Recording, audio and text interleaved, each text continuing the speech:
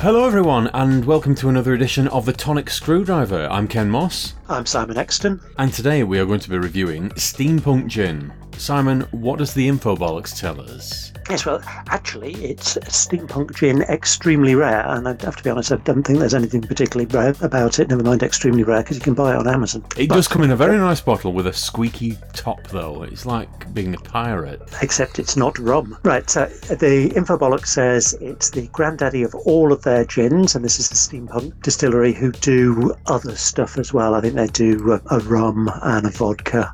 Right, so it's made with 8 botanicals, including 3 types of citrus peel. This bright and versatile gin has proven itself to be very popular. Winner of the gold medal at the World Gin Masters in 2016, you can be assured of its quality. Our perfect service to smash a few basil leaves between your palms and add to a Copa de Boulogne glass. Add a few cubes of ice, double measure, and top up with quality tonic water. Basil would actually go very nicely in this. We don't put any botanicals into our gins that we can do a fair comparison with just a basic tonic. Now, the second serve might have all sorts of exciting things in, but the one that we review is just the gin and tonic.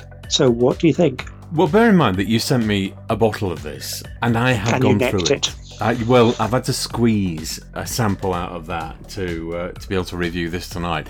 Having said that, it's... Can we not say squeeze a sample out, please? It reminds me far too much of work. You and your medical training. It's not quite as mind-blowing as I was expecting, but it's bloody good.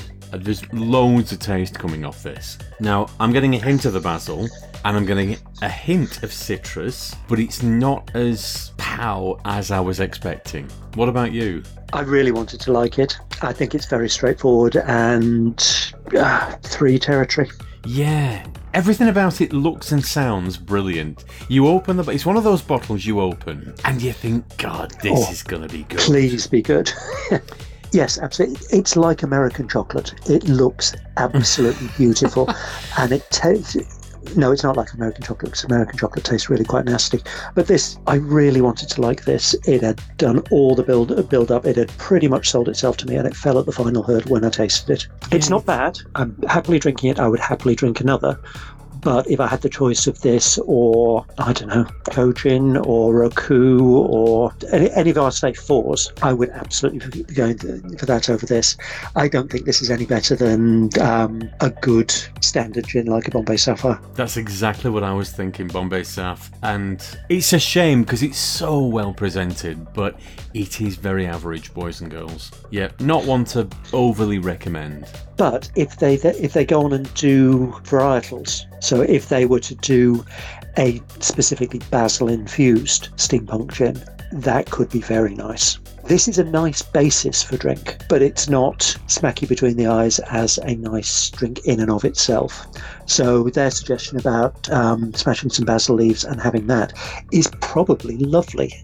I doubt you have enough left to try, but... No, like I said, there's just a whisper of the flavours they're tempting you with, and they're not really in there. Not enough to justify that sort of crowing on the label. So, just disappointingly average. It's nice, but not exceptional. But could well make some very nice varietals. Oh, hang on a minute. There's me saying that they could do some very nice varietals. They have done some varietals. Don't get me wrong, I like blood orange gin, but the world and his dog is making blood orange gin. Less so rhubarb, but it would have to be bloody good to beat some of the other rhubarb gins that are out there. And on the basis of this, I'm not sure it will be. Oh, now... On a violet one? No. It is Steampunk Bone Dry.